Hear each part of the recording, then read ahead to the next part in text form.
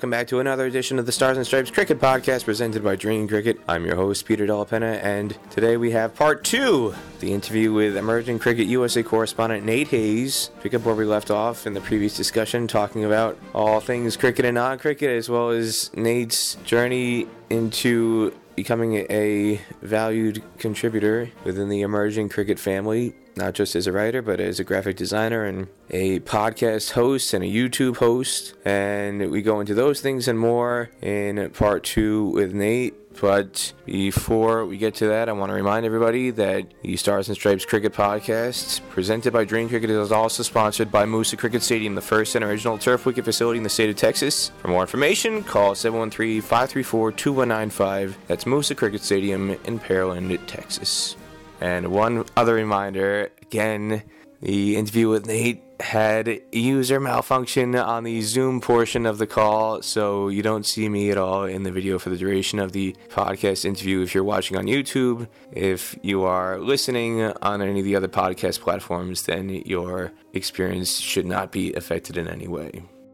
We talked about a lot of things yesterday, your experiences in Morrisville and trying to transition into cricket, discovering cricket. And we spent a lot of time talking about what it's like being an American, trying to get involved in the cricket scene and all the things that entails. One of the questions I didn't ask you, which I always love asking people in our situation, what was your wife, your kids, and your other family members, your mom, anybody else, what was their reaction when you started to get involved in cricket and you started to have conversations about what you were doing in your free time?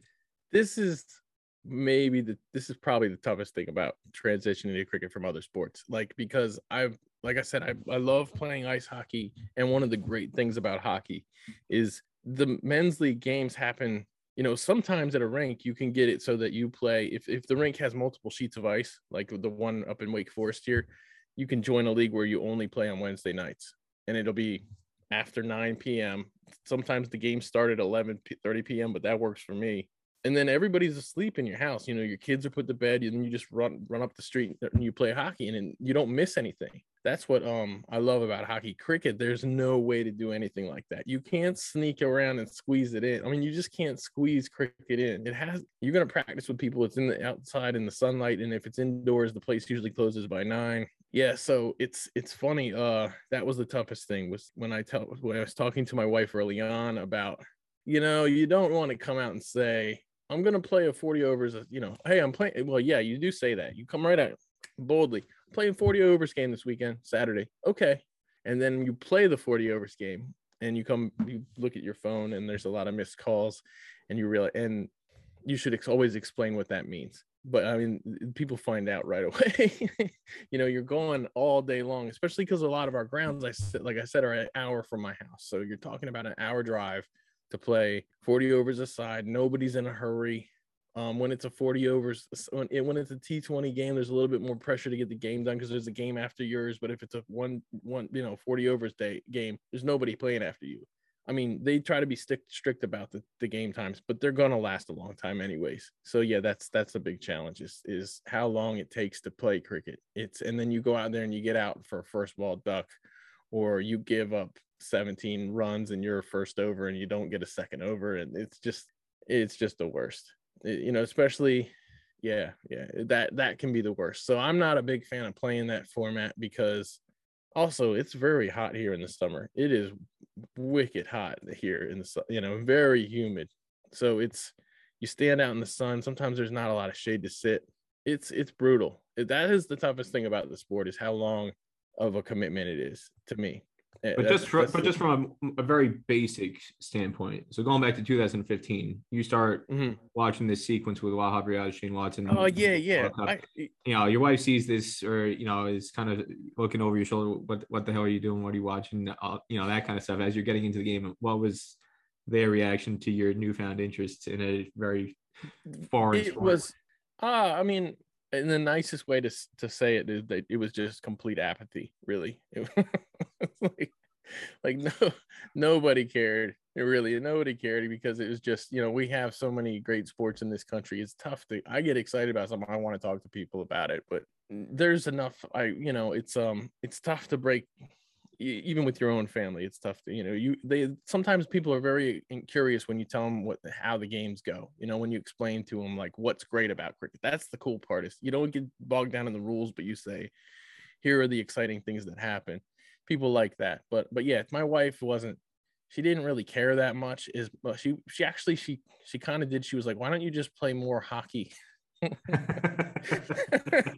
Just play another night of hockey, and you don't have to take on this whole new thing. And it was tricky because when I first started, I practiced with the guys for a couple of months, and then it was my second daughter was born, and then it was this long period of time where it's like, I just couldn't be available to practice or to play because for several months. So it was like that rest of that summer was kind of, because she was born in early June, so the rest of that summer was kind of shot.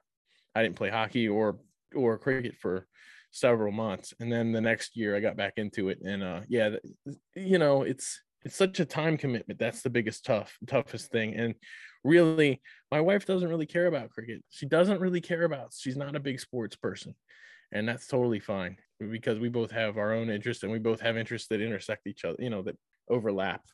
So, but the cricket is on the Nate only side of the Venn diagram. So I try to get my kids into it a little bit. They like watching the women's cricket, and my oldest likes to play. She likes the challenge of playing with me. So she likes to try to get me out. She loves to bowl to me and try to get me out.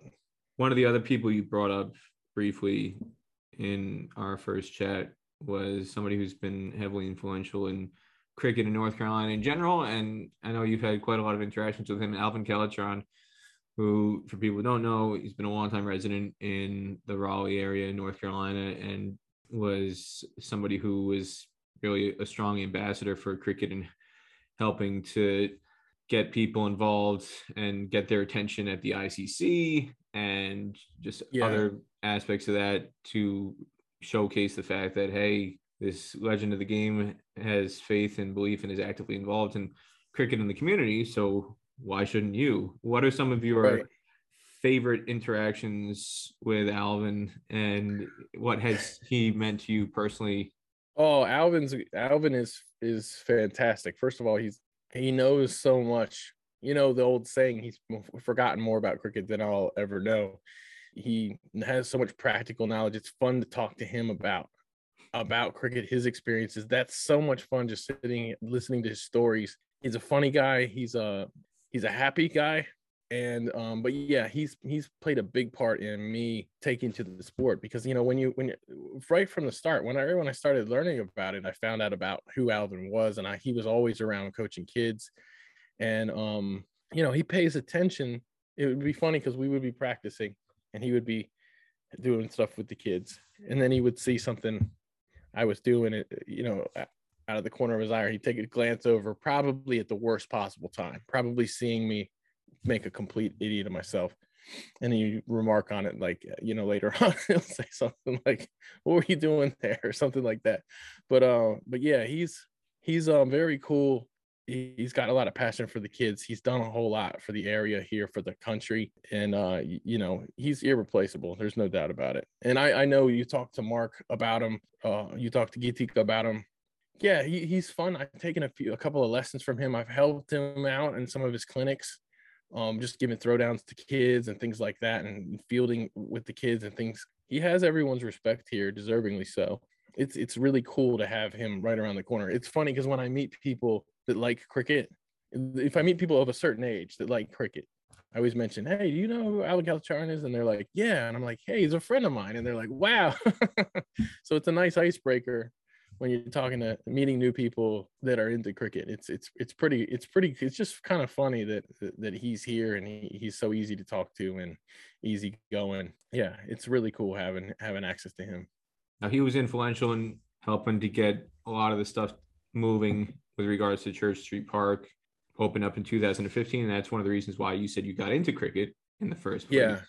I want to ask you specifically about the impact of that facility and the growth of cricket since then. Obviously, the groundswell of support in the Triangle Research Park area was significant just to get that ground built in the first place. Yeah. The growth of cricket. But just looking at, for example, the USA Cricket membership rules that were recently released, there are more than 1,100 registered members in the Triangle Cricket League that are identified as eligible voters in, I hope, the election, or depending on which side of the fence you're on, you don't want the election to happen if you think it's going to be illegitimate. 1,100 people out of, or 1,100 plus people out of around 12,700. So it's just short of 10% of the entire registered playing base, official registered playing base. Obviously, you look at some data, there's definitely a lot of leagues who have not signed up and a lot of teams and clubs who have not signed up. There's, by some data estimates, 20,000, 40,000, 100,000, 200,000.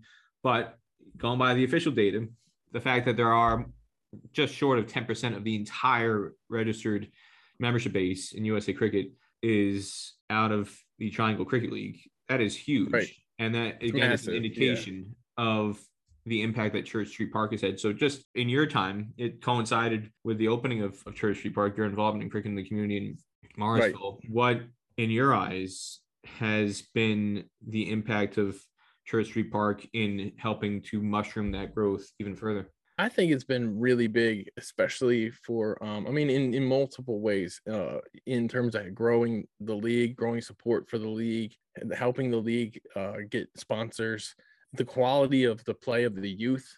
All of these things are really big, and you can chalk a lot of that up to Church Street Park. And the league has grown tremendously since I started playing in 2015. It's grown. It's crazy how much it's grown. It grows every year. It grows too fast, in my opinion. But it's like there's no stopping it. It's just going to keep growing fast. And if we can find more grounds, we could even add more teams. It's just. It's crazy how fast it's grown, and I think Church Street has played a big part in that. The fact that we have so many voters, that goes to the executive committee right now and the prior executive committee, and guys like Babar, Sabu, Raj. They really did make sure that we got plenty of voters.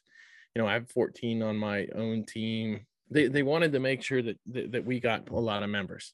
And they worked very hard to do that. They put a lot of time in, so they should get a lot of credit for that. But yeah, Church Street Park had a lot to do with all of these things happening, with the league growing to the point that it has, with people caring about being a member. I think Church Street has a lot to do with that, because you have a nice ground like this, and you've been there under the lights. It's amazing, and it's just a great place to come watch a game. People want to see the ball fly there. They want to see good cricket, and they get a chance to do that at that park. So it's made a massive impact. In my opinion, it's made a big impact. People want to play there. That's the one thing about increasing. Obviously, we want to see, there are people in the league that care much more about their own cricket than youth cricket or American cricket. There's plenty of people. I don't think that's unique to Triangle Cricket League, Nate. It's not, and it's not unique to adult sports in general, but there are people who, that's one thing, that's the downside, is the political ramifications locally. I would love to see a Larry David Curb Your Enthusiasm sketch with a cricket team, a local cricket team, and the USA comes to town. It doesn't have to be Morrisville, but USA comes to town and they get booted off the fields by the local cricket team. And something like that. You've seen on Curb Your Enthusiasm the slow pitch softball sketches and things like that, the comedy that comes out of the softball league that Larry's in, and I just think if they swapped out the slow pitch softball and they turned it into club standard cricket, there would be a great episode in the offing for Curb Your Enthusiasm, because, and I think we've talked about this too, one of the other things that happens in US cricket that is almost straight out of Curb Your Enthusiasm is the last season's story arc, or 2 seasons ago, whatever it was, the Spike Shop. How many cricket leagues have been started that are essentially spite cricket leagues? Because somebody lost an election and they said, screw this, I'm going to start up my own league just to spite so-and-so and try and steal votes and get more support and become more powerful politically. And instead of it being about the beans, like in those episodes, remember, it's all about the beans. Remember that? It's all about the new ground that I'm promising. Like that's more like the, like when there's ever a rival that shows up in an area, they're always like, we've got these great plans for a new ground, an hour away or something like that. That's always how it happens. It seems. But is one of these new grounds that's promised? Does it have one of those magic urinals that Larry put in his Spike coffee shop that led to mayhem? Not unlike that show, it is difficult to use the bathroom sometimes at some of these grounds. No. Yeah, I think it's difficult because you do have a lot of people who they know that if the more USA cricket, the more minor league cricket that plays there, the less adult cricket there's going to be.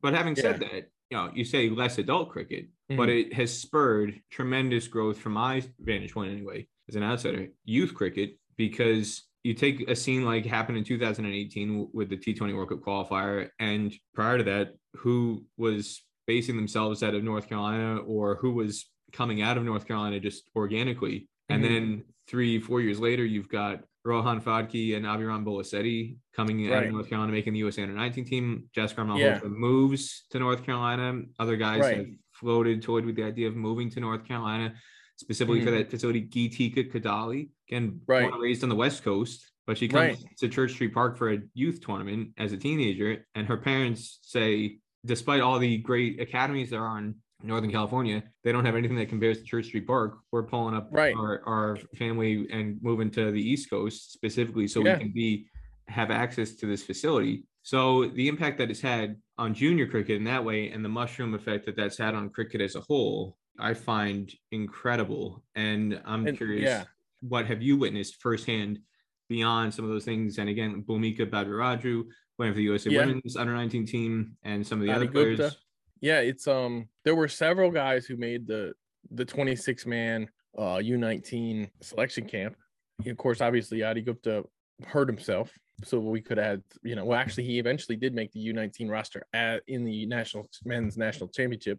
But we have so many good players here, so many up and coming players. And the thing is, like you said, Geetika moved here. It wasn't it's not a surprise anymore to have somebody want to move here for cricket. It's kind of normal. Like if you talk to minor league cricket players, everyone wants to come here. Everybody wants to. You talk to people all around the country, and they want to come and play here. And it's a combination of several things. For the youth, it's definitely the ground. Alvin Kalacharan is here because as Geetika told you, her family felt comfortable moving here because of the ground and because they knew that there was a good coach here for her, and the community supports her. They support the youth cricket here pretty well. People know who the youth cricketers are. When you go to a Morrisville Cardinals game, if the youth players, if the young U19 guys aren't getting the chances that the community thinks they should get, you hear about it. If none of them batted in the top 6 or something, you hear about it. If Aviram Bolasetti bowls 1 over instead of 3 or 4, you hear about it. People talk about it, and that's a great thing. So community supports the young guys, and there's so many. The U15 age group right now is phenomenal. There's so many good youth in the area that grew up all along playing here. And then when you throw in the people who want to come here into the mix, it's like I see in the future, at first when we got the minor league team, I remember having a discussion with somebody about maybe a second one in the area or something. Like this was just it wasn't even speculation. It was just a regular conversation like we're having now. And somebody was, we could even maybe have a second team. And I was like, there's not really the talent here to support 2 minor league teams. And there isn't maybe right now, but everyone wants to move here.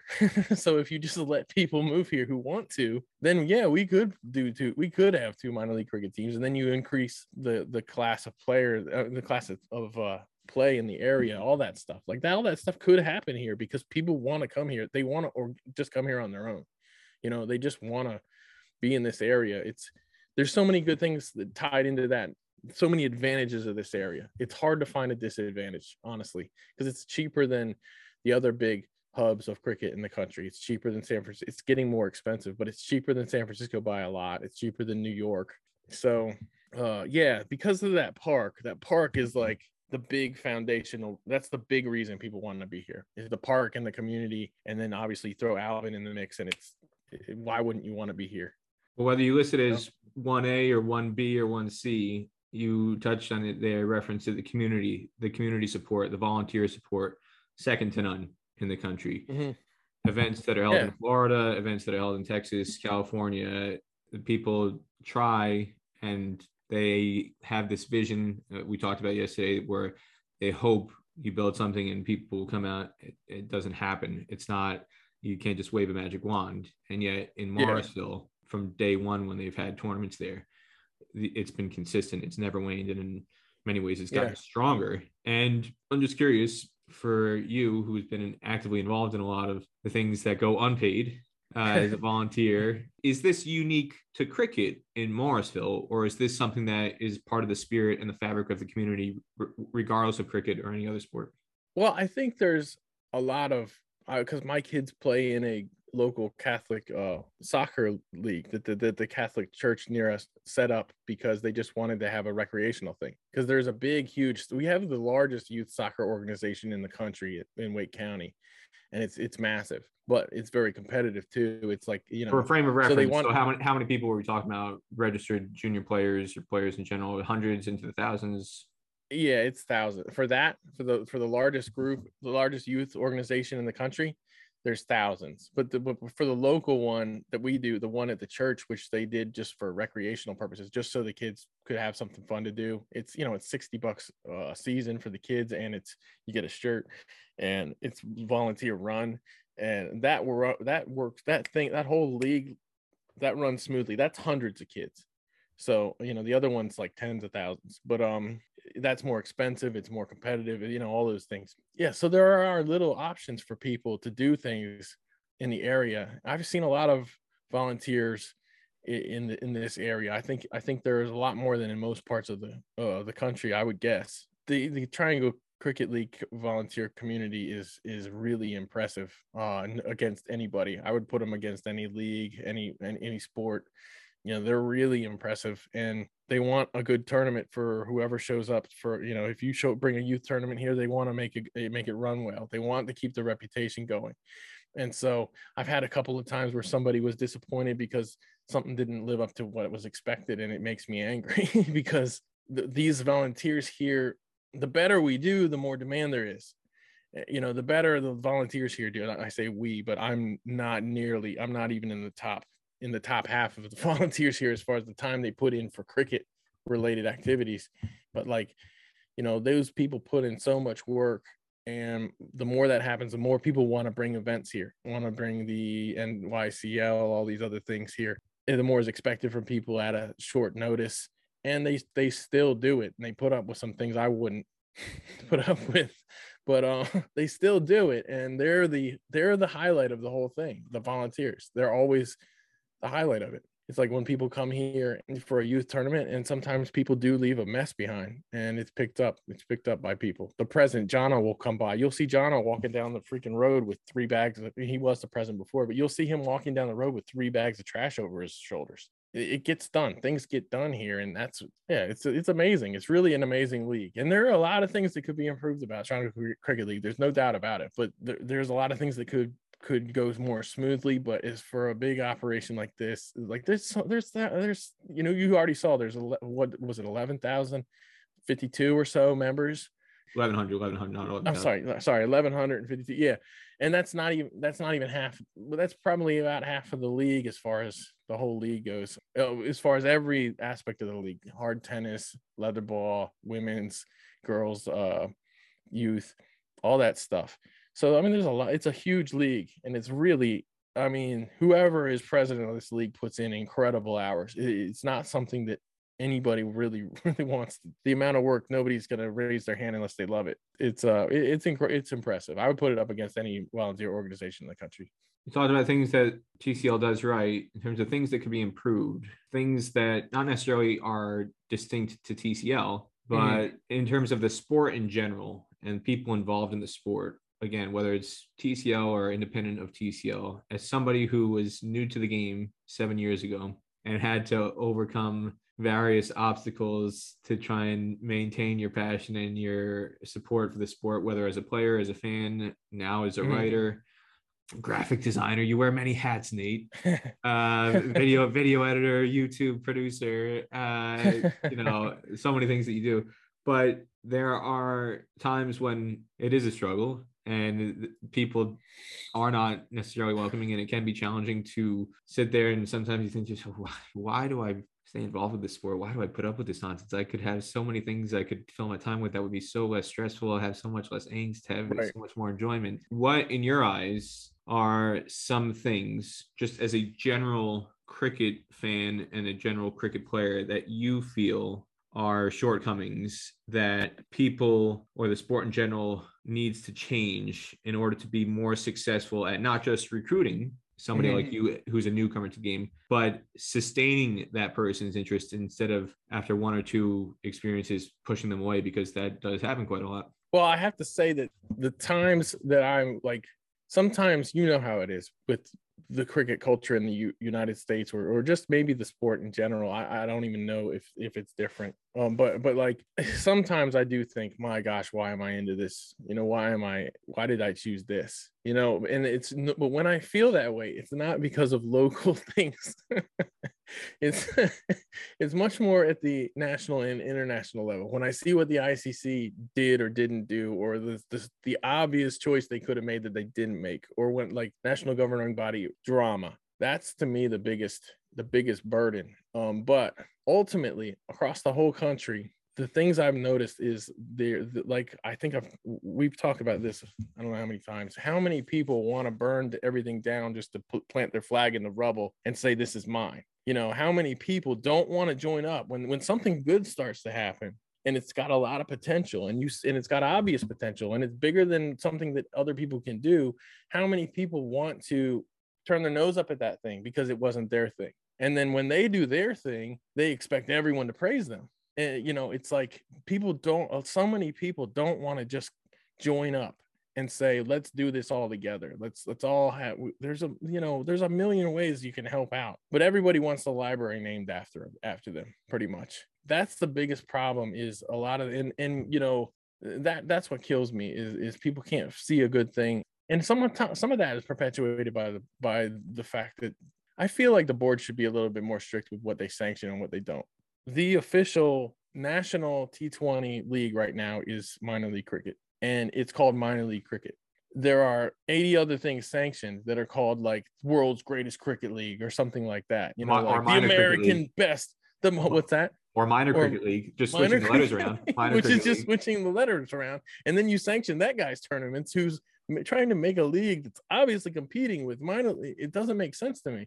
Like, why would you sanction that? Why wouldn't you say, hey, look, we'll sanction your league, but you got to call it like the Piedmont Cricket Tournament or something. You can't call it super duper American Premier Special League or something. To me, that's important, because everybody who starts these leagues tries to get everybody else to think that they're the greatest things in the world. And maybe that's not as harmful as I think it is, but too many people don't want to join up. That's, to me, the biggest problem with cricket in this country is that too many people there. Everybody wants to be in charge, and not enough people want to join up. And around here, it's not as big of a problem, I think, as it is elsewhere.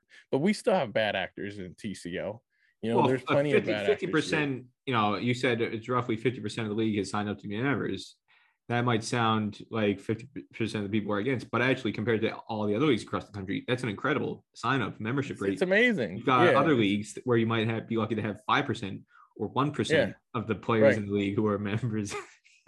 It's really something else. And then this is another thing. The last year they said that there were, remember when they said they managed to get 20,000 was what around 20,000, and now we see the list and it's about 12,000. So that's interesting, but 12,000 is nothing to turn your nose up to. That's a good job. But we talked before about how many Eric Partham was able to get, and he did a really good job. He was elbows deep in it, sending emails to individuals trying to get 10,000 people or whatever, and so it's impressive whenever you can get 10,000 people that are members. That's great. That's excellent. But there's so many questions all the time. So like you said, like, well, I'm pulling up the press release right now to further your point. In the press release that was put out March 19th, 2021, about the lawsuit that was filed by Srini Salva and Veena Pasike, against the other board members and Ian Higgins, the CEO at the time. The first bullet point in the press release says, USA Cricket has just concluded a very successful membership recruitment drive that has led to huge numbers of individuals registering for membership, which will lead to an increase in its membership numbers from approximately 700 in December 2020 to nearly 20,000 by the time the process is completed within a few weeks. So they claimed, quote, quote, nearly 20,000. And then 9 months, 10 months later, we see the actual data released. 12,700 of the loosest interpretation of nearly 20,000, you could say. But yeah, nowhere close to that. That's not even 2/3 of 20,000. I think they just assumed that all the fancy guys that submitted requests to have their league sanctioned also signed up as members. I think they just assumed that they would also sign up as members. But as we know, many of the people whose leagues are sanctioned aren't members of USA Cricket. So that's disappointing. But yeah, I mean, I guess if you took the 800 people that have a sanctioned league in this country and you combined it with our voting group, you'd have 20,000. I'm just being sarcastic, obviously. But yeah, I mean, like I said, like there's nothing in this community. Yeah, I mean, there's some things that are really irritating. I think a lot of it you can chalk up to a constitution here that was written when it was a men's only league, basically when it was an adult league, and it was written for adult clubs to be the voters. And now you have those clubs have too much power, I think, where when you have to consider youth cricket, and you should be subsidizing the youth cricket with the adult fees, in my opinion. Like our league shouldn't be all about just Nate and a bunch of other 40-year-old men going out and having a great time and getting their league fees subsidized by everybody else. It should be the other way around. It should be, well, no league member is going to vote against their own interests. They're not going to vote to raise the fees. So that's, to me, full well, yeah, exactly, the cricket culture in America. I mean, one of my former clubs, it cracked me up. At the time, I was a student, and the membership fee was either $125 or $150, and I was a student. My income was basically a work-study job, but right. I had student loans, and I had a work-study job, and I also had a part-time job. I forget at the time, I was either working for Dick's Sporting Goods as a Force customer service rep, or I worked for FedEx as a package loader overnight. I worked the overnight shift from like 11 p.m. until 2 or 3 a.m. loading freight haul trucks to be driven out the next morning. And so I'm scraping whatever money I can get, taking any job as a college student to work. I also worked as a valet car parker, on Friday and Saturday nights at special events in Omaha at the Opera House or at Quest Center. So any money, any part-time job, any extra hours I could get, I would go for it. And I wasn't rich. I'm still not rich now, but as a student, you're a student. And you're really not rich. Yeah. And it wasn't exactly like surviving on ramen noodles, but it wasn't like too far off from that. And $125, $150, whatever the membership fee was, I thought was a bargain. And I was like one of the first people to write the check. Here's my membership fee for the year, $125, $150. And yet other guys in the club, if we had 15 matches for the summer, if they played 10 in September, they would start bitching to the club captain and the club president, I want $50 back from my $150 membership fee, prorated based on the fact that I only played 10 out of 15 matches and I need a $50 refund. And these are guys who are six-figure earners, either in IT, or some of them might be doctors or other high-earning jobs, MBAs, whatever you name it. And I just thought, like, how embarrassing is this really the state of cricket in this country, that you're nickel and diming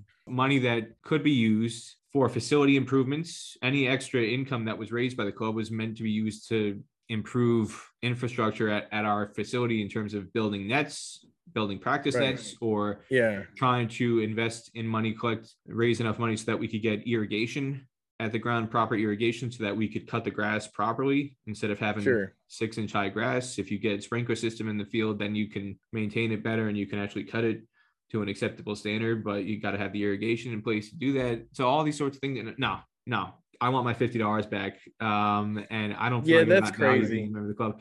And that's not a unique response or a unique individual. That attitude is the majority viewpoint and the majority attitude for a lot of players and a lot of cricket clubs all around the country. And I've not seen anybody ask for money back because of something, but I've seen people who maybe owed money who didn't want to pay because they didn't feel they got enough games or something like that. Oh, that's classic. Yeah, stalling, just you're refusing to pay your membership fee, or the flip side, instead of paying the $150, they'll just say, oh, well, I paid today. I played today. If we have 15 matches, I'll pay $10 for today's match because that's 1/15 of the membership fee for the season.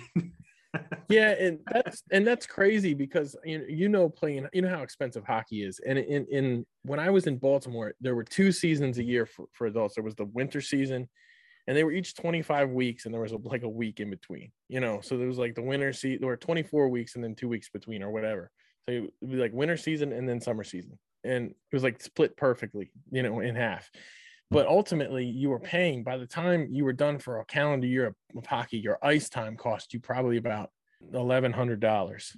And that's what I pay now. If I play here are 3 seasons. If I play all 3 seasons, it's about $1,100 a year for ice time. And that's and ice time. You're not paying to access it on Saturday at 11 o'clock or Saturday at noon or 1 o'clock. You're paying for your games. Not just that, you're accessing it, like you said before, 11 p.m. at night or 5 a.m., 6 a.m. Because they give the kids the 7 o'clock, 8 o'clock, 9 o'clock slots. Yeah, that's what they give the kids, which is makes sense, So you're and if you want to go play pickup, it's $10-15 a pop, and that's 5 a.m. on Thursday. So it's the kids come first in hockey, and they always do. And if you want to play, that's what you pay. And that's why when I moved across the street from that rink, I wanted to play all the time. And I was just like, I'll work here for you at least one night a week. I want to pay for my ice time. And that worked out for me. I bartered that way. Not everyone gets that chance to do that, of course. But with the cricket, most leagues supplement the adult game with other fees, with either sponsorship that they get or that they could be putting into the youth program. Instead, they're putting it towards the adult teams they have to pay for. And I really feel like if you just said, okay, look, we're going to pay what it costs for your team, that's what you're going to pay. Whatever it costs per team, that's what the team should pay. If they did that, you think people would really stop playing cricket? People aren't going to stop playing cricket. You're going to have just as many people. You could have another spite league open up next door and undercut the. Good luck finding the ground around here. And I mean, there have been talks of that, but no one can do it because the grounds are already locked up. There is a massive shortage of sports grounds in this area for all sports. I mean, I ran a men's basketball team and we couldn't find anywhere to practice. It just couldn't, there was nothing. So there's nothing around for that. That's basketball in North Carolina. I mean, come on. Yeah. Well, it's big. Yeah. But I mean, all these things, it's really tough. And, unless you go to a public Parks and Rec department and, work with them somehow. Oh yeah. And speaking of indoor practice facilities, what's a cool thing? We talked about Jeff Hostetler was my favorite football player, because I knew his brother, because I went to church with his brother. But right around the corner from me, I could ride a bike there in 15 minutes. Is a place where it's one of the 2 places in the area you can practice indoor cricket. And it's called Pro 35 Sports, and it's owned by a guy named Chad. And I'm in there one day, and Chad's wife had a West Virginia jacket on. I was like, oh, West Virginia, my favorite quarterback went there. And she was like, oh, who is that? And I was like, Jeff Hostetler. She's like, no kidding, that's Chad's cousin. So it's just so funny that, like, it's such a small world, right? The guy is cousins with my favorite football player. So it was just like, oh wow, I feel like I'm meant to play cricket here, at this particular facility. But yeah, that's an aside for sure. But yeah, it's like, and it's probably just because of old constitutions, and teams aren't going to vote. The men's teams have a majority of the say. They're not going to vote again. They're not going to vote to raise their own prices, their own fees. Anytime any of that's talked about, it's the least popular thing in the world. And it's like kind of stuck. But yeah, that's to me the biggest problem with, I wish that people would prioritize youth more than anything else and not make it so expensive for the youth. And when you do that, you see the participation numbers around the country. There are a lot of youth playing cricket, but not nearly as many as there are 40-year-old men. Probably the 1 year of 40 years old men playing in cricket probably doubles the amount of kids playing in cricket of any age. And not just 40-year-old men, 40-year-old men who are 35 pounds overweight and smoking a cigarette or with a can of beer open at fine leg. Yeah. You checked off two boxes there for me. Yet who are taking it ultra seriously. They say, and oh my God, how dare you? Don't you dare drop me from the 11. This is what I've spent my whole week building up for. This is the be all and end all of cricket in North Carolina, or cricket in New Jersey, or cricket in Nebraska, or cricket in California, and we're taking it ultra seriously. So don't you interfere with my game. And yes, I may be 40 years old and 35 pounds overweight, but I deserve to be in the 11 ahead of that 18-year-old who actually has a future in this game. Yeah, and people shouldn't go along with that, but they do. People go along with it. That's what gets me. But yeah, I mean, I'm sure other sports are probably a little bit like that. People want to protect their spot. That's what they want to do. And I understand. And nobody owes me a slot on the team or whatever any more than they owe anyone else. But obviously we're all paying a league fee. So we all should get some games. There are teams in the area that just hoard players, and they always play the same 11 guys, and it just grosses me out. But that the team's really good, so those people that they hoard that don't get to play are just happy to be there. I don't understand it. Yeah, so but the only things that make me want to tune out are really just the nonsense that happens at the national and international levels. And I'm a big fan of USA Cricket. I'm a big fan of it. I write about it. I try to cover it because I want people to know about what's happening, or, I just my personality type. I want to talk about it. You know what I mean? But when something that's not fun happens, that whole stuff with the lawsuit, the delayed elections, those things there's such a massive boulder, it just runs me over and flattens me. I don't enjoy writing about that stuff. I don't enjoy it. And it just, to be honest, to be brutally honest, when things like that happen, it's just it's deflating. It really is deflating. I love doing stuff for emerging cricket because I really believe in them, and I believe in that brand and what it stands for. And that was my favorite podcast when I started doing stuff with them. I didn't miss a podcast of that. Just listening to how I loved it when they had, especially, it was great to have the players on as guests or things like that. But my favorite guests were when people related to people doing something for a national governing body would come in and talk about the way they're doing something, like why things are going this way in Italy, or why things are going this way in Germany. And you hear about the different flavors of the different problems that each national governing body has, because everyone's got every nation's different. Everyone has to deal with different issues. And that was the stuff that was the most fascinating to me. So working with those guys doing this stuff is just a passion that's I'm happy. I like doing it. But when it comes down to something that's bad news, it can be an albatross sometimes. It really can.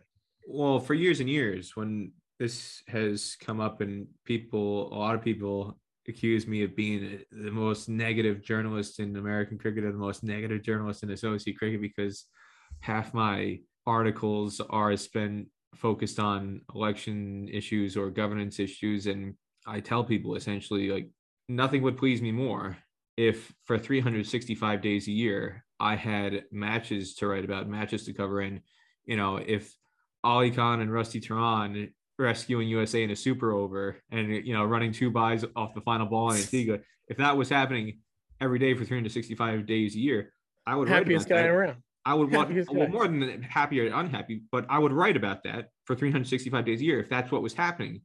It just so happens that only happens 1 day a year, and 300 or 330 out of the other 365 days a year, there's no cricket happening. And instead, what's happening, a lot of off-field shenanigans that merit coverage. And so, hey, garbage in, garbage out. If that's what's happening, that's what's coming my way. That's what I'm going to shoot back out in my artitle. What do you want now? Me to suddenly it's your fault. Now suddenly it's you're the negative one. Shoot the messenger, baby. That's what it's all about.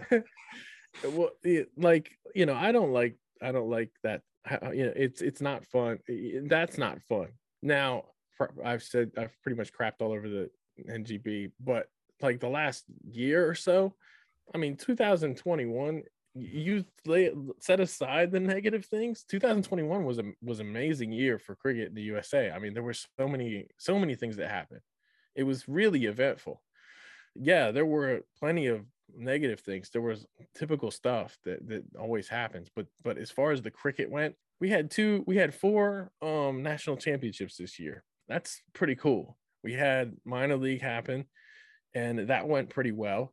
Obviously, it's funny because any of the problems that happened in minor league were kind of predictable because of we already know kind of what the culture is like. And so you can predict some of the things that are going to happen. You knew in June, July, Nate, that there was going to be a 50-something-year-old owner opening the batting for his team by the end of the season. You knew that was going to happen. That was definitely going to happen. And it happened, 3 times, I think, at some point, 2 or 3 times, which isn't that with multiple bad. Franchises, too. It wasn't just one franchise. It happened in a couple places. It could have been a lot worse. And you knew that some guys were going to open their sons batting, and you knew that wasn't going to go well. Hey, so if you're willing to put down the money to pay for a team, and that's how you want to run your team, you want to send your son in to bat. You bought a team just so you can have your son open the batting. If that's how you want to operate your team, and you paid for the team, and that more power to you. But don't act surprised when you wind up in last place at the end of the season. Or if the league says we strongly frown upon this and you do it anyways, and the league doesn't want to trust you anymore, it should be viewed a privilege to have a franchise. Hey, if Jerry Jones wanted to dump Tony Romo as starting quarterback a few years ago and start Stephen Jones as starting quarterback, he's the owner of the Cowboys. He could have done that if he wanted to, but as a billion-dollar franchise, I think Jerry Jones has the sense to know that maybe getting rid of Tony Romo for Stephen Jones might not be the best business decision if you want to run a successful franchise. That message hasn't quite registered with some of the minor league owners yet. He didn't duplicate the value of his franchise by 2,000 times because of things like that. He is probably one of the more hands-on owners too, at least by reputation anyways. But you never know. Minor league cricket, we could see one day Henry Rowan-Gardner suiting up, bowling 100 miles an hour. No, he would have to injure his shoulder. I think it was his elbow he injured. Was it his shoulder or his elbow? It was his elbow. He broke his elbow because he was he had that whip action. That was throwing the ball through people's gloves and stuff. Who knows? Maybe we will. I mean, this is what we need in cricket. We need Henry Rowan-Gardner and we need Steve Nebraska coming to play cricket. That'll explode. That'll launch the sport to a new stratosphere in America. Right. Yeah. But my point is the problems that happen in minor league with 27 teams, the problems that happen there, we could predict them because we know the MO of some people around across the country. You need them to buy into the thing. You need them to buy into minor league cricket. You really do. You need that. You need that buy-in from people. So you got to expect that they're going to come around with their bullshit a little bit. It's I don't know if you're going to bleep that out or not, but you know what I'm saying. It's like you could predict some of those things that were going to happen. But by and large, I mean, look at the good decisions Major League Cricket made. First of all, they held the finals at Church Street Park. That's obvious. And so they're doing. You say it's obvious, but considering all the political factors at play in American cricket, not necessarily. The fact that they overcame a lot of the political maneuvering and backdoor jockeying to still have the Church Street Park, I thought that was incredible. Yes, it's the obvious decision to make when you look at it from a perspective of you want the thing to look good and you want people there.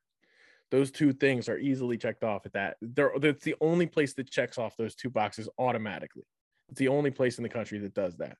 And so from our point of view, it's the obvious thing to do. But like you said, you have to overcome the politics and stuff like that in order to get it there. And they stiff-armed that stuff and said, this is the smart thing to do and we're going to do it. And so they did it. And it was awesome. It was excellent. You were there. We had a good time. We got this, me, you, and Smith got to be in the same place at the same time together. And Smith got to sit in the VIP section.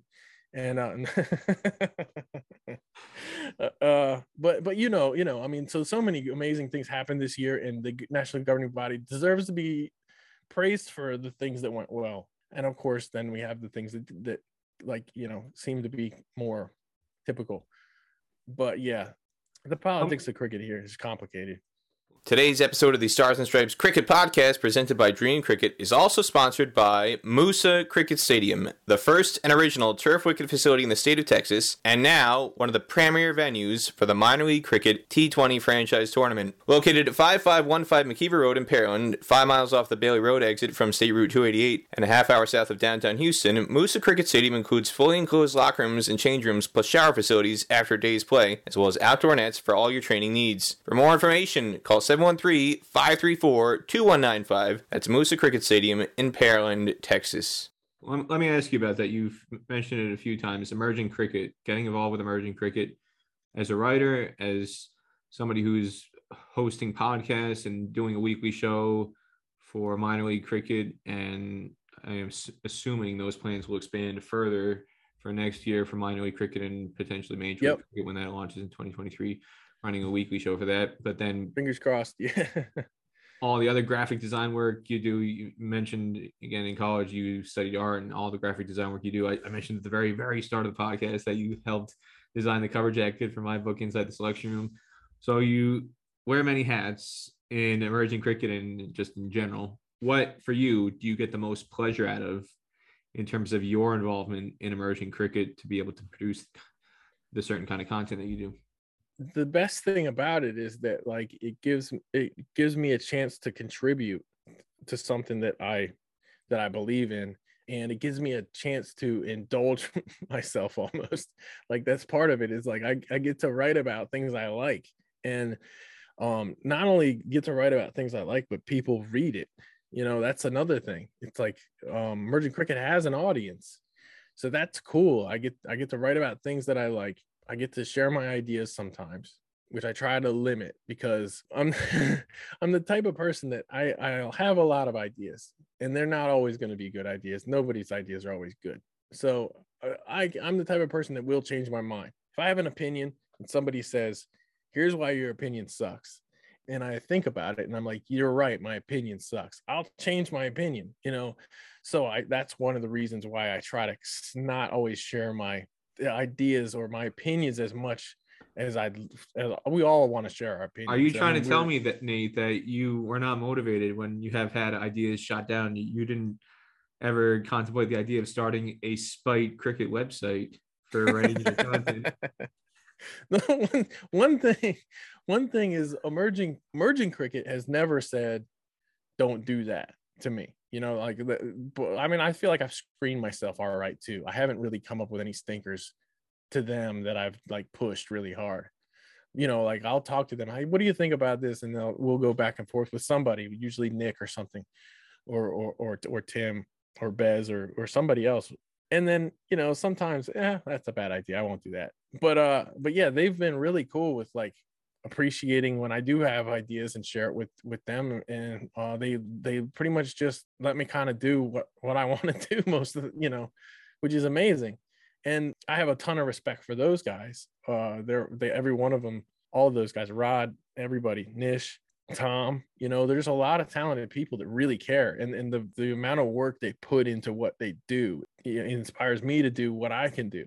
But yeah, I love it. I think my favorite part is the excitement that we're doing something that nobody else is really doing. Not that nobody else is really doing, but you know what I mean. Like we're trying to do something that makes a difference. There are other people doing it, and just not the same way we're doing it. You know what I'm saying? Like the whole site is about associate cricket. The whole site, everything is about associate cricket there. And emerging nations, emerging crickets, and you know, there's other people. Yeah, I guess there are a couple other people doing that now, but it's, you know what I'm saying. It's like we're doing it not because it generates clicks, not because people look at the stuff, and we're not pushing, oh, do more of this because it got a whole lot of views. Yeah, it's more like this should be covered. You know, we should do this. This deserves attention. If 1,000 people read it, great, that's awesome. If 100 people read it, then that's fine. You know, like there's always that debate about, for women's cricket, for example, a lot of people will say, well, we'll start to cover women's cricket when people start to demand it. And the other flip side of that is you create the demand by covering it. You know how that goes. Chicken and the egg thing. Chicken and the egg thing. And we get to say, well, okay, in our opinion, we should do the egg, you know? So it's, That's what I like about it nobody's in it for themselves. Nobody's in it. Nobody's making any money, So it's like, it's a good group of guys. And then that's probably what I like the most about it, is the group of people that are involved, getting to chat with some people that come in and out, work, help when they can, because they just genuinely can't immerse all their free time into it. But yeah, I don't know what my favorite thing is about. Probably the people involved is my favorite thing. Besides the 2024 T20 World Cup, what do you envision happening in the next 5 years or so with cricket in America, and what role do you want to play in that happening, whether it's for emerging cricket or through some other avenue or platform locally or beyond? Like what do I see in 5 years type of thing? Is cricket still going to be in the same place where it is now, where you've got board members suing each other and election issues and registration issues and people fighting each other from league to league? Or do you think at some point in time, Nate, 2027, 2028, we might achieve some semblance of cricket utopia in America? Well, that's not going to happen, that part. But I mean, things are getting better, and they're going to keep getting better. I believe that. But it's tough, because you look at where things should go and where all of us want things to go, and then you look at the people who are already there. You look at the boards that are already there, where we want to get our national team to, our national setup, the whole works, where we want to get that. And you look at the dysfunction just across the board in cricket in general. It's unbelievable. It's shocking. It's genuinely shocking. Just the amount of time somebody kind of like shoots themselves in the foot around the world. It's really disheartening. They get their priorities wrong, or they just make a genuinely stupid decision. We're in an age where, in sports in general, the fan isn't always much of a consideration. It's just the fact that we've had times in the past where there wasn't more done to get cricket matches played at Church Street Park, and instead they played in front of hardly anyone, 4 people or something. That's a shame. You should care about wanting people to see your national team product. That should be a priority. I mean, that should be a priority, that you go where people care about you. It should be a priority. It hasn't always been a priority. I think it's becoming more of a priority now. And that's, I do believe that that's happening, but it hasn't always been the priority. But yeah, I don't know, 5 years, I think things will be better. We'll have Major League Cricket at that point. Hopefully we'll be having more venues. You are one of yours. If there was a PDP drawstring doll, the first thing it would say is, I'll believe it when I see it.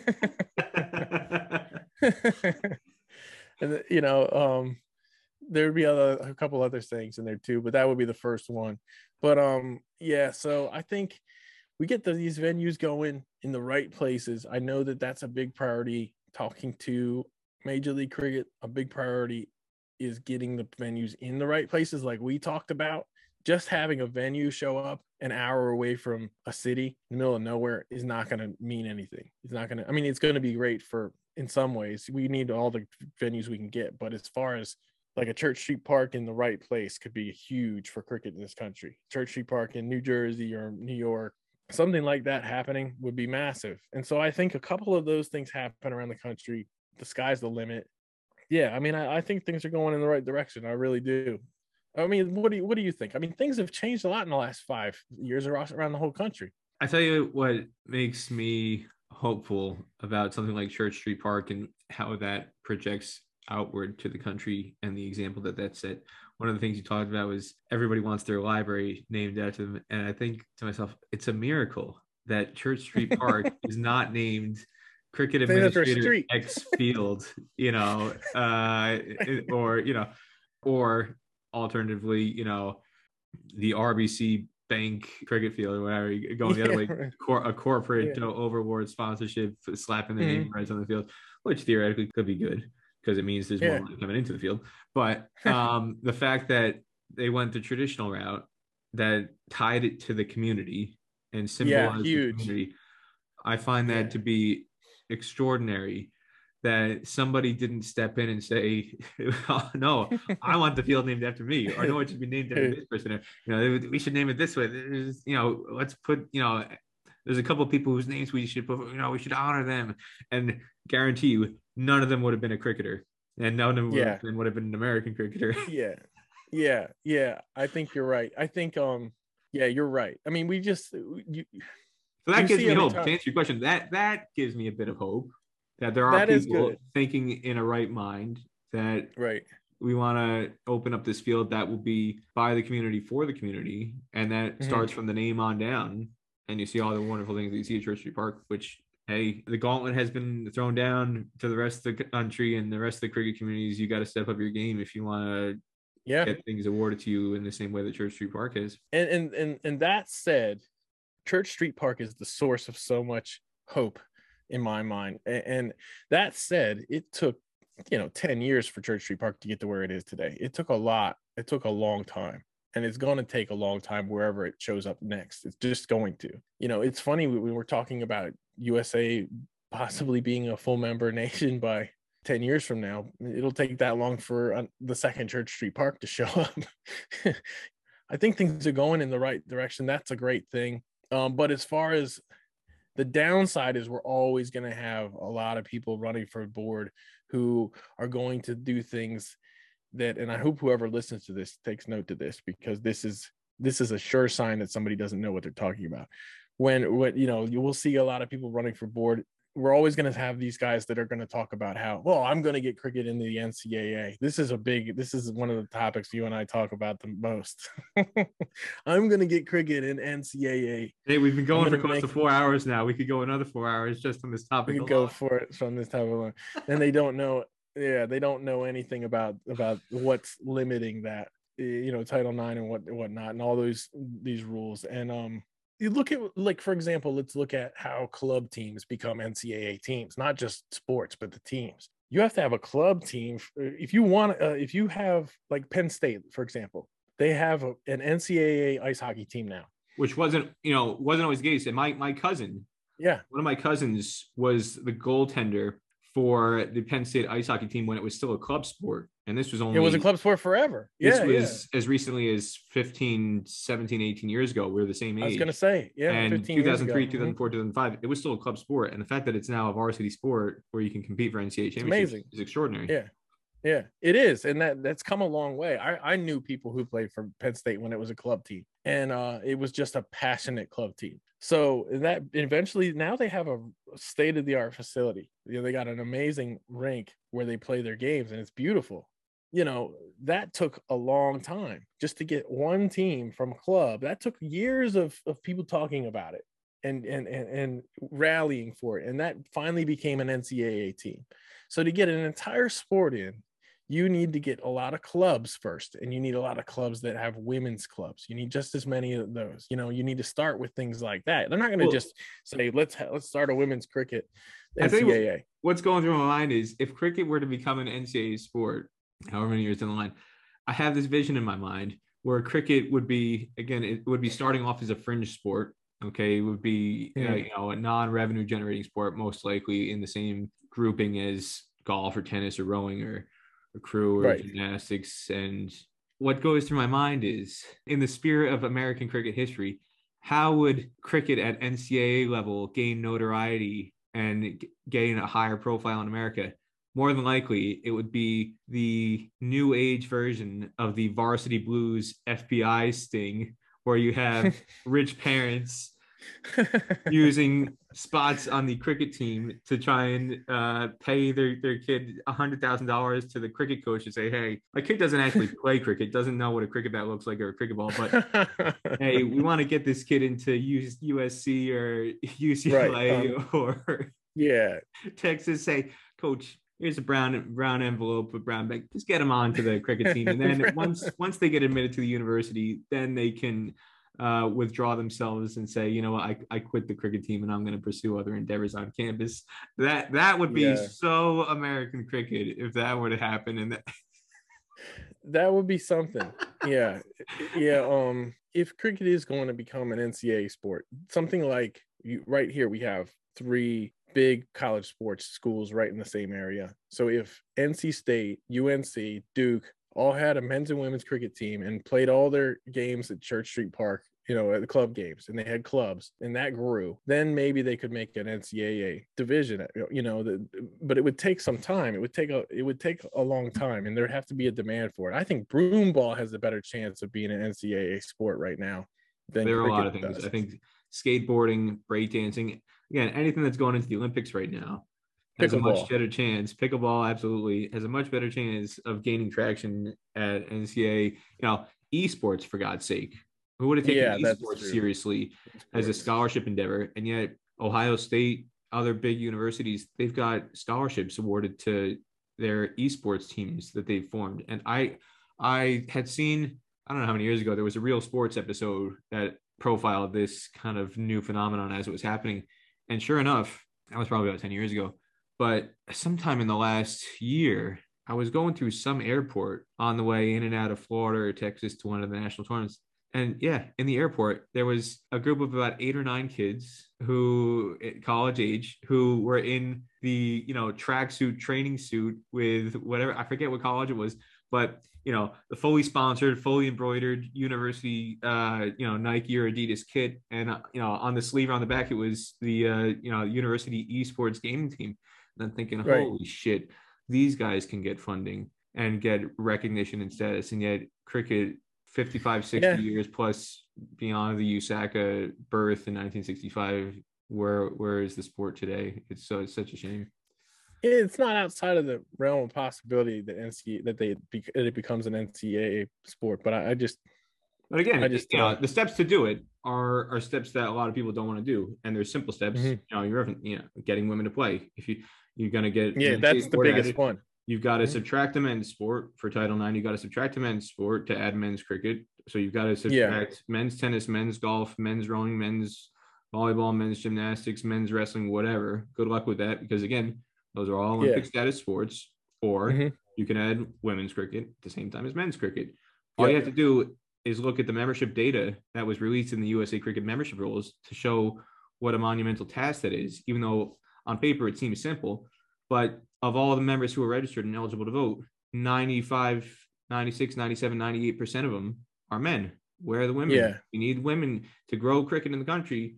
Women's cricket has to be growing at the same rate as men's cricket. And as long as it's so far behind, and the support, financial and in terms of human resources in there, cricket's always going to remain behind. And yet once people wake up to that, you'll have the USA women's team be right on par with most of the other countries around the world, with the exception of maybe Australia and England.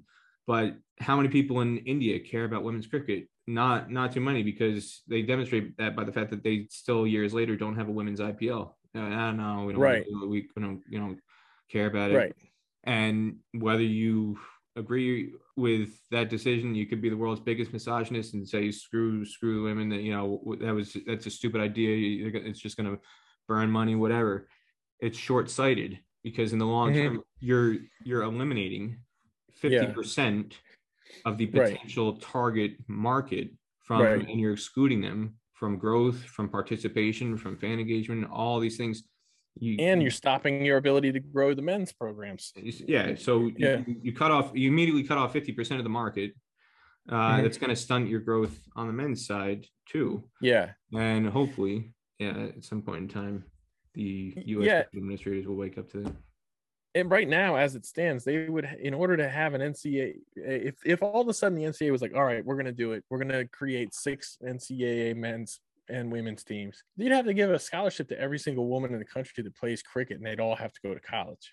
It's like that's not going to happen. So you need vastly more women's cricketers around the country, and I'm optimistic that will eventually happen. I think Julia Price is doing a great job. She's very energetic, and she knows what she's doing when it comes to things like this.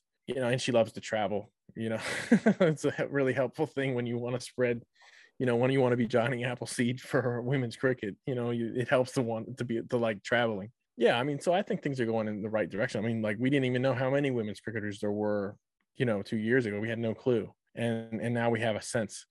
And that's a big thing. That's a big, just knowing is big. And then you've pointed out several times, it's great to have the young teenagers involved in the women's team. already because they show a lot of promise. Like there's so many good. They're the ones that made the women's team deserved it. They're very good players. So that's very promising. And when the local leagues start to prioritize getting women's cricket in, and the national governing body has to incentivize that somehow. I have to find some way to say, hey, look, we want more women's programs, and you're the local league here. Make room. Try to make this happen. Make space. And if you can do that, there's a benefit. That would be nice. And I think that they're thinking in those terms. I believe they are. I believe they're really thinking about what they can do to encourage that. Because I think there's enough people now that know that we're only going as far as that goes. You know, like we can really expedite the whole of cricket in this country if we can expedite the women's program and the girls cricket in this country. That's massive. If we can do that, so many things open up and become possible. That's such a big thing, and any progress they made is great, is excellent, and they just got to do even more. You know, it has to be a priority. It's just so obvious. Time will tell, Nate, whether these happen in our lifetime before we die. I'm most hopeful about that. Probably, I'm very hopeful about that. Fingers crossed. Fingers crossed. But I am hopeful about it because we're starting from here.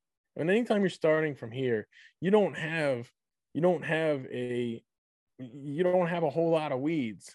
You know what I mean? It's like you got the flower bed, and you can make the culture better from the start, from close to the start in the women's game. Obviously, I'm saying it like they're completely independent of each other. Women's and men's cricket, they aren't.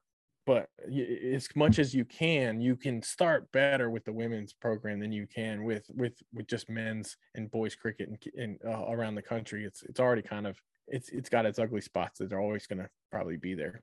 The one thing that has been missing from the Stars and Stripes Cricket Podcast for the first year, Nate, has been a guest capable of making deft botany references. And we need more green thumbs on the podcast, maybe to brighten up the show and talk about the weeds and the flower beds. I like that analogy very, very much. Yeah, there you go. Every once in a while I pull one out, you know. I try a lot of analogies. I tried tons of analogies. I just spit them out, and every once in a while one of them sounds good. Bullseye right there. All right, time for the favorite 11 questions. You know the deal. You ready to rock and roll? Yeah, sure. As a Maryland native, I try and tailor certain questions to the guests where they're from. You talked about your stepdad was worked on a boat crab fishing. What is the favorite way to prepare a crab dish for you? Steamed. Well, I got diagnosed with celiac 2 years ago. So crab cakes are kind of out the window, at least as I know them and as I enjoyed them. And fried crabs, fried soft crabs. I always loved eating soft crabs. Steamed, I've always preferred steamed hard crabs the most. Steamed with Old Bay seasoning, or I have to look and see if Old Bay's gluten. I imagine it's gluten free. I don't think they're like sneaking any wheat or powder or anything in it. I haven't had crabs since before the pandemic. It's been that long. Now right now I'm feeling very sad. But yeah, steamed hard crabs.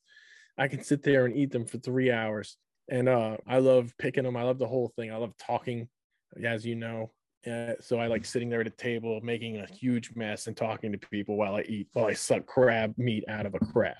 Your favorite Maryland sports moment growing up, the state of Maryland, not necessarily the University of Maryland, but Maryland related sports team growing up, your favorite sports moment? Growing up or my whole life? Oh, your whole life. We can throw that in there. The Capitals winning the Stanley Cup in 2018. Yeah, that was the biggest. That was the biggest. And then maybe probably Terrapins winning the National Basketball Championship in 2002. That was really big. That was awesome. Juan Dixon. Remember that? Juan Dixon. Yeah. Juan Dixon was the man on that team. And then, he was something else. I actually had a Juan Dixon jersey up until recently. Yeah, so probably, yeah, the Capitals. The Capitals winning the Stanley Cup is number one. Absolutely. As a Caps fan, if people who were a Caps fan their whole life, like me, it's been a terrible journey. I mean, just like heartbreak all the time. I mean, how many times were we looking like the best team in the league, and then we could lose in the first or second round, and it would always go 7 games. Everything, always goes 7, and we'd lose in the 7th game, and yeah. So the Capitals for sure. Your favorite non-Maryland sports moment in your life? I bet you could guess this. Super Bowl 25. And then the second favorite would be the NFC Championship game before that. I thought you were going to flip it the other way around. I thought you were going to say the NFC title game in 1990. That game was amazing. I still watch that every once in a while on YouTube. I watched that one probably more than the Super Bowl, but the Super Bowl was because it was like different. The Giants won with a field goal and won, and they won because the other team missed a field goal on the other. But back then, a 47 yarder? 47 yarder. 47 yarder on grass back then. The ball was a little different for kicking, I think. And the kickers didn't have the science that they have now, I guess. People would do crazy things like pack their foot into a shoe that was 2 sizes too small for their kicking foot, or go barefoot. Yeah. Go barefoot, which was always funny. Yeah, that was never 47 yards back then was maybe a 40% chance of making it. Most kickers between 40 and 50 yards were about 40% back then. Yeah, but that was my favorite moment, was the Super Bowl 25. And then the second favorite would be the national NFC Championship game. You say you watch the NFC title game every now and then. One of my favorite calls of all time. There will be no three-peat. Yeah. That might be the best. That might be as far as games go, that game was incredible. It was just, I mean, it was so dramatic. Of course, Roger Craig fumbling the ball, and I just love stuff like nowadays, things you can never get away with, just because there's so much attention paid to body language, and you've got people in the coaches' boxes with binoculars looking at coaches. So like when the Giants ran the fake punt in the 4th quarter, you watch Bill Parcells, and he gives it away essentially. Like he looks at the Giants getting stopped on 3rd down, and then he goes like straight to his headset and like starts talking into his headset. And if you pay attention, like now it looks obvious, but nowadays it was in the moment, like you would never ever see that happen. Nowadays they would never give it away that obviously, and it's clear that like nobody was paying attention to like spying Bill Parcells on the sideline to see his body language to give that away, that they were going to run the fake punt.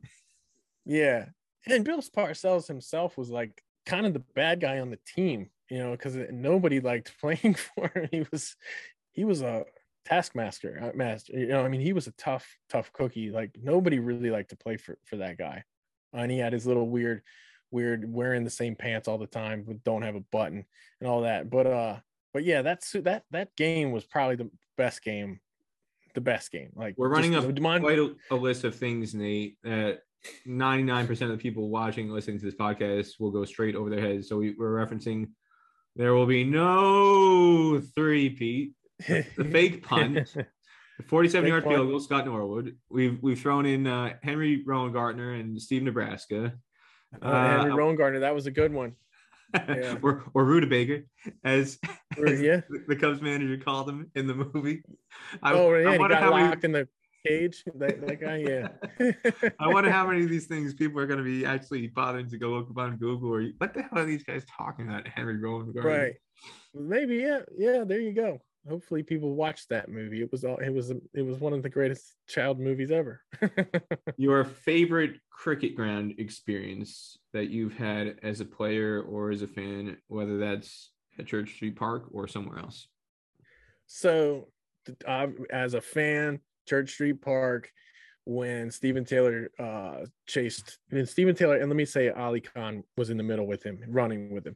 When he chased 22 and when they needed 22 to win in that last over, and he did it in 5 balls against Canada, that was amazing. That whole week was incredible. It was one of I think about that my favorite episode you've done so far was with Mark Stolman, And it was because of how fun it was to reminisce when he's talking about that week, how great it was. And like thinking back about it, it was so much fun. It was amazing.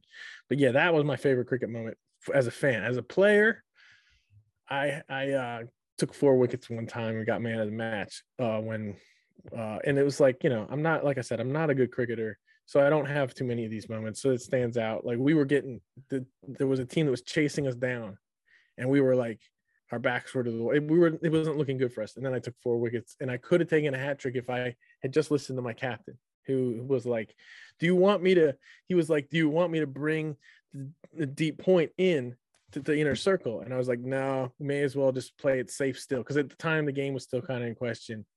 And then the guy like just flubbed the ball directly to point, just plopped it right over and I was like, he would have been there to catch that ball. I would have had a hat trick. But yeah, that was fun. It was just fun to help my team out, all the guys that I really like and have a great time and care about. And it's always fun to like be the guy that gets getting man of the match. So that's, as far as a player, that was one of the few good moments.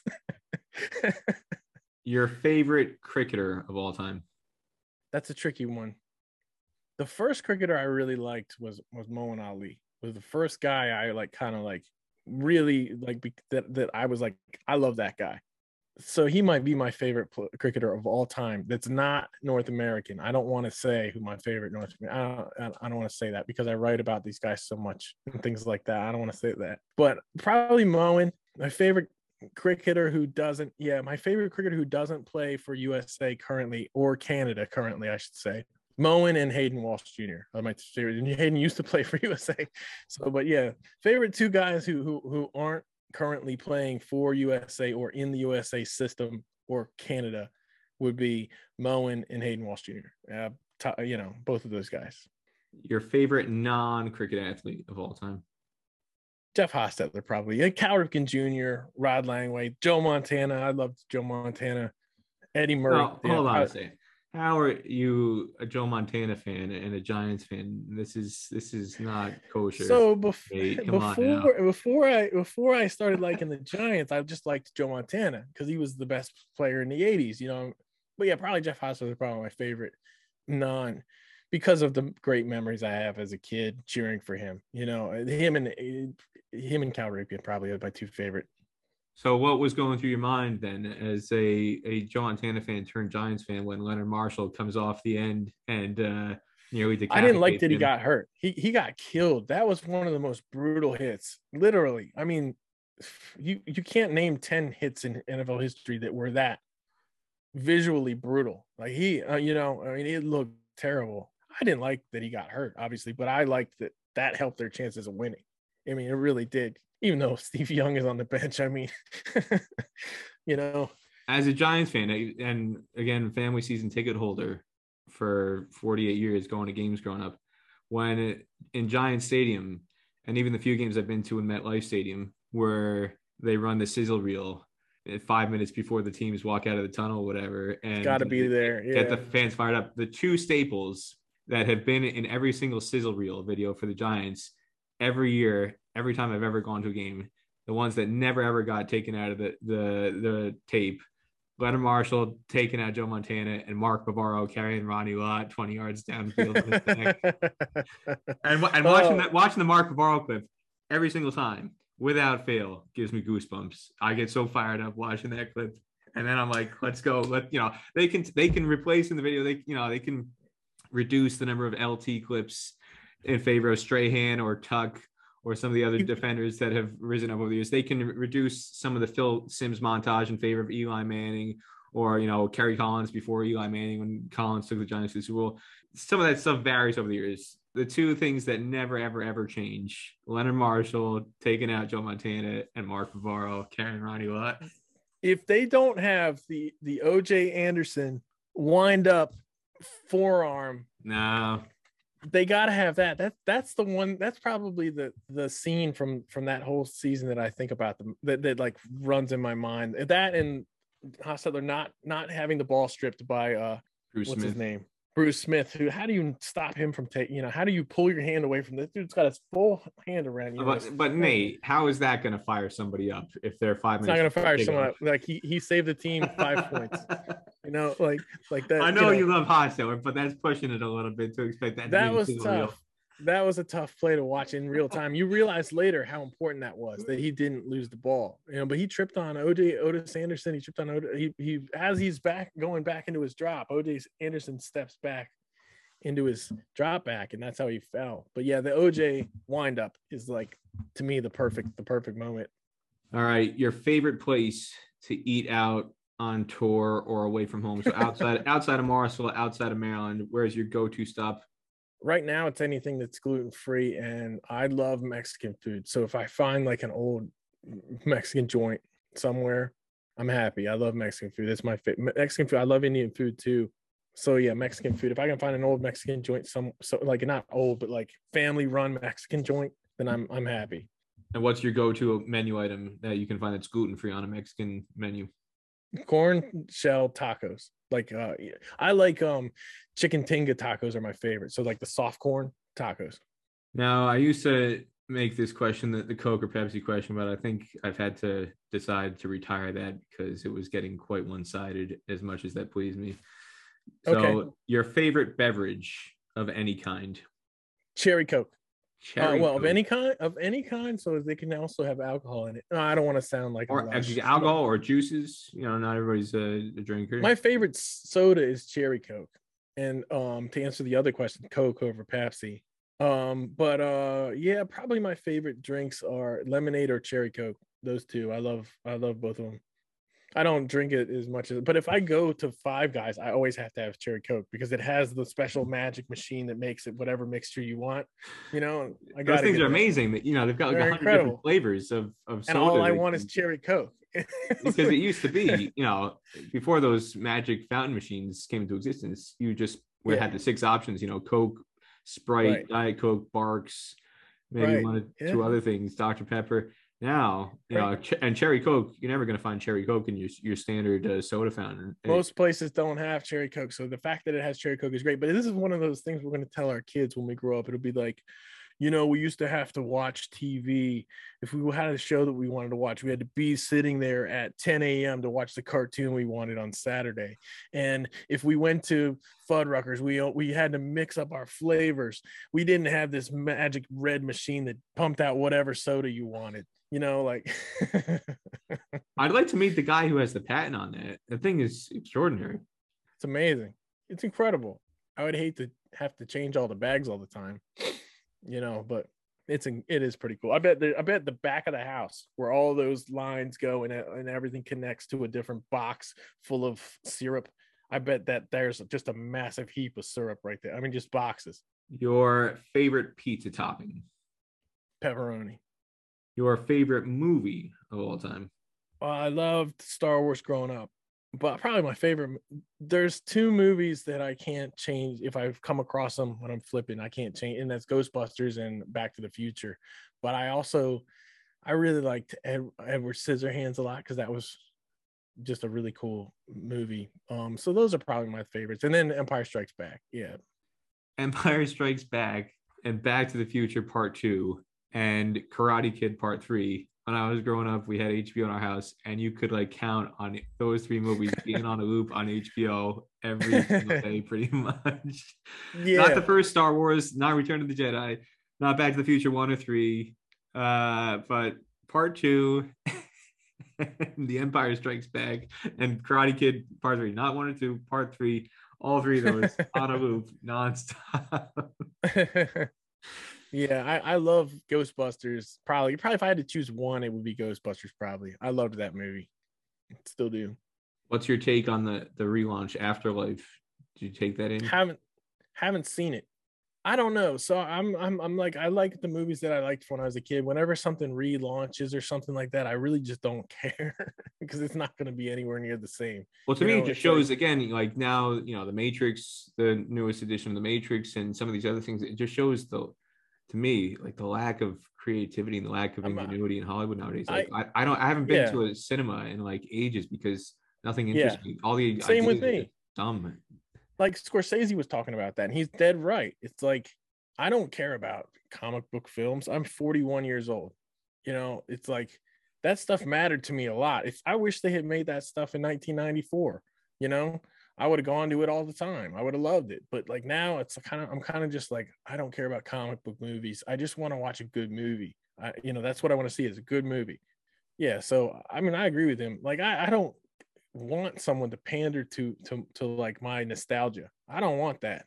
Like, I've got my nostalgia, and I'll watch, if I want to be nostalgic, I'll watch the thing that I'm nostalgic about. I won't watch something else that's trying to exploit that. If you want nostalgia, you're going to YouTube to find the NFC Championship game 1990. That's right. That's right. Yeah, right. All right. Last but not least, your favorite show to binge watch: Netflix, Amazon Prime, Hulu, Paramount Plus, streaming service du jour, DVD box set. What's the show you use to fill the time when you've got plenty of it? I love watching TV with my wife. So it's pretty much whatever we get into, I'm happy to watch it. I think I loved Breaking Bad a lot.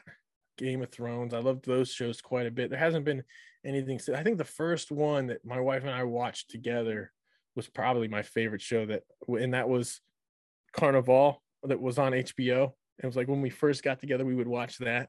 And I thought that show was great up until the last episode. And then it was like, oh my God, they killed it. But that show was fun. I loved looking forward to watching that with her. So probably that, or, well, really my favorite thing to binge is going on YouTube and watching old football games or old cricket games or something. I like the other day I watched San Francisco versus Cincinnati, that second Super Bowl. I watched the whole thing on YouTube the other day just because I just want to watch it again, So that's probably what I like to binge, is old sports games. Nate Hayes, thank you so much for coming on the Stars and Stripes Cricket Podcast. I'll give you the final word. Anything else that we haven't already discussed? I know there's still plenty of things. This is just the tip of the iceberg for us.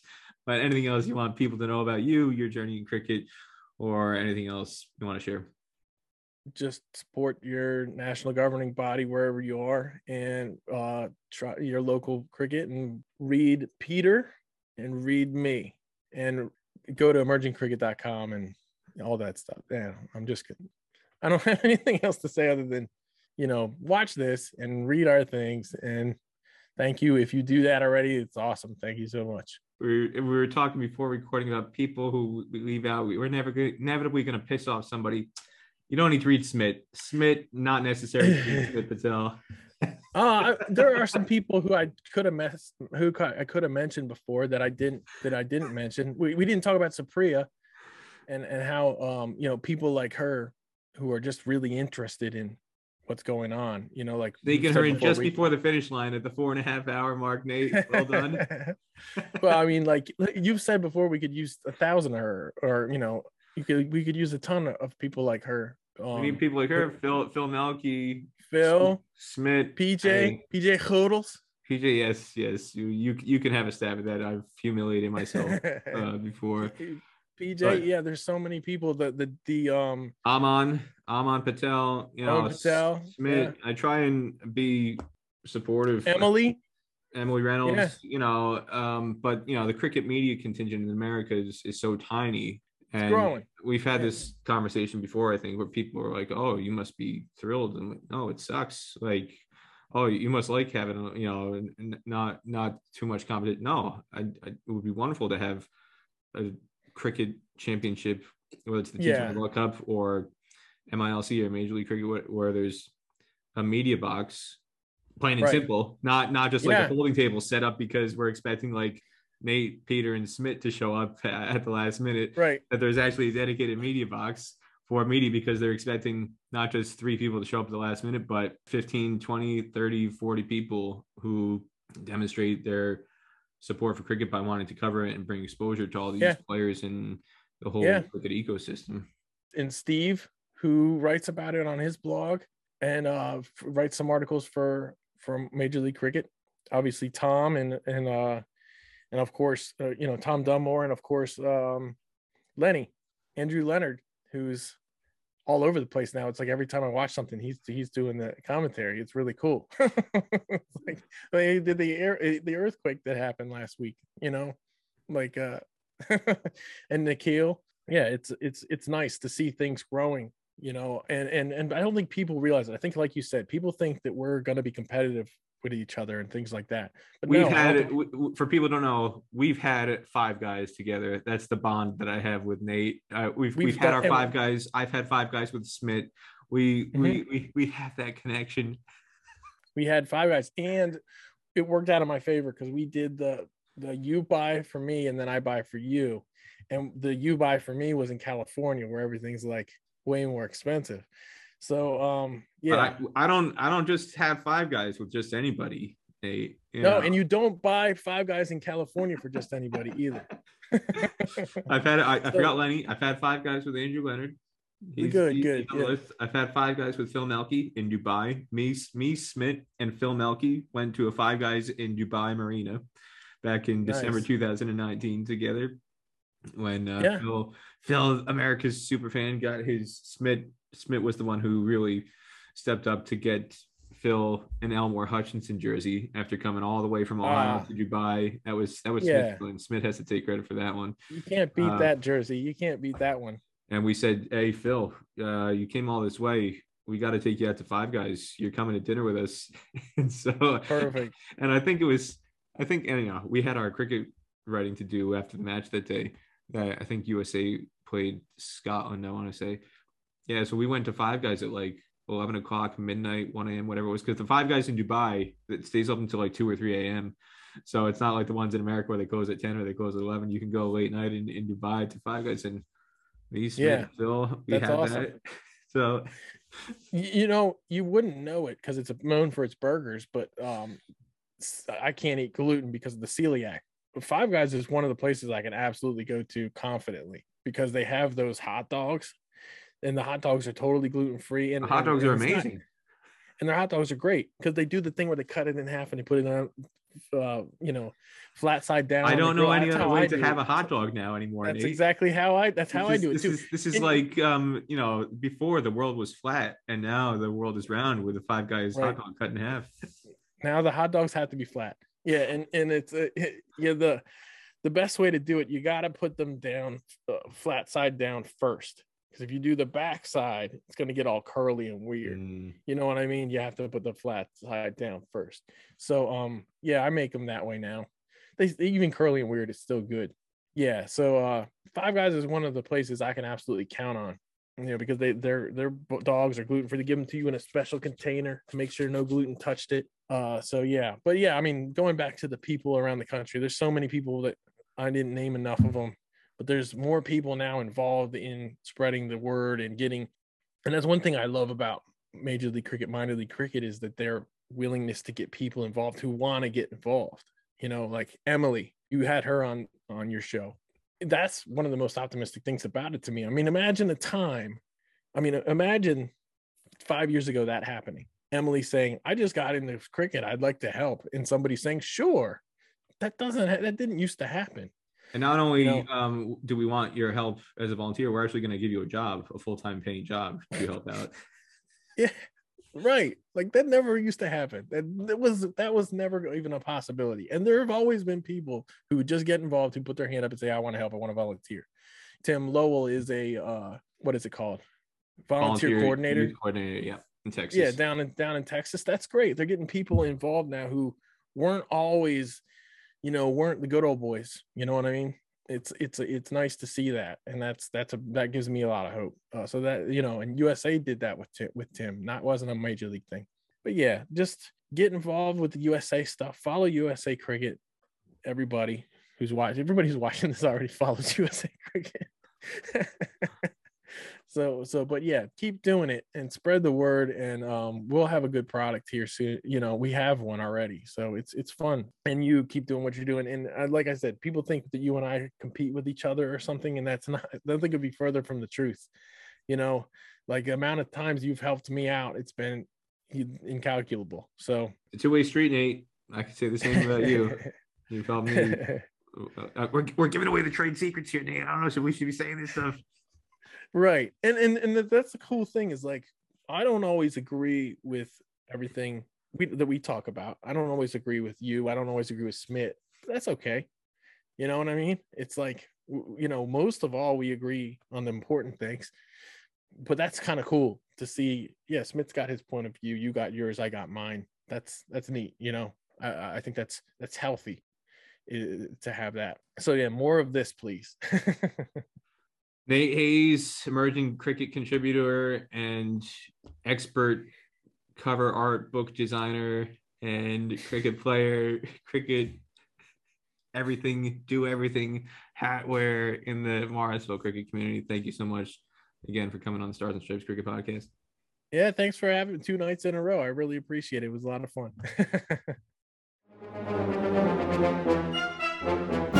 Well, hopefully we squeezed enough cricket in there in between all the non-cricket discussion with Nate, but it was an entertaining experience for me, and I hope it was for you as well, whoever is watching and listening out there. I want to remind everybody that you can get the latest episodes of the Stars and Stripes Cricket Podcast on YouTube by subscribing on there. If you want to watch or if you want to listen, you can subscribe on Apple Podcasts, Google Podcasts, Spotify. I also want to encourage everybody to subscribe and become a supporter of the podcast on Patreon. Everybody who has done so thus far contributes to help make the podcast happen on an episode-by-episode basis. That's it for now. I'm Peter Della Penna, reminding everybody, God bless America and God bless American cricket.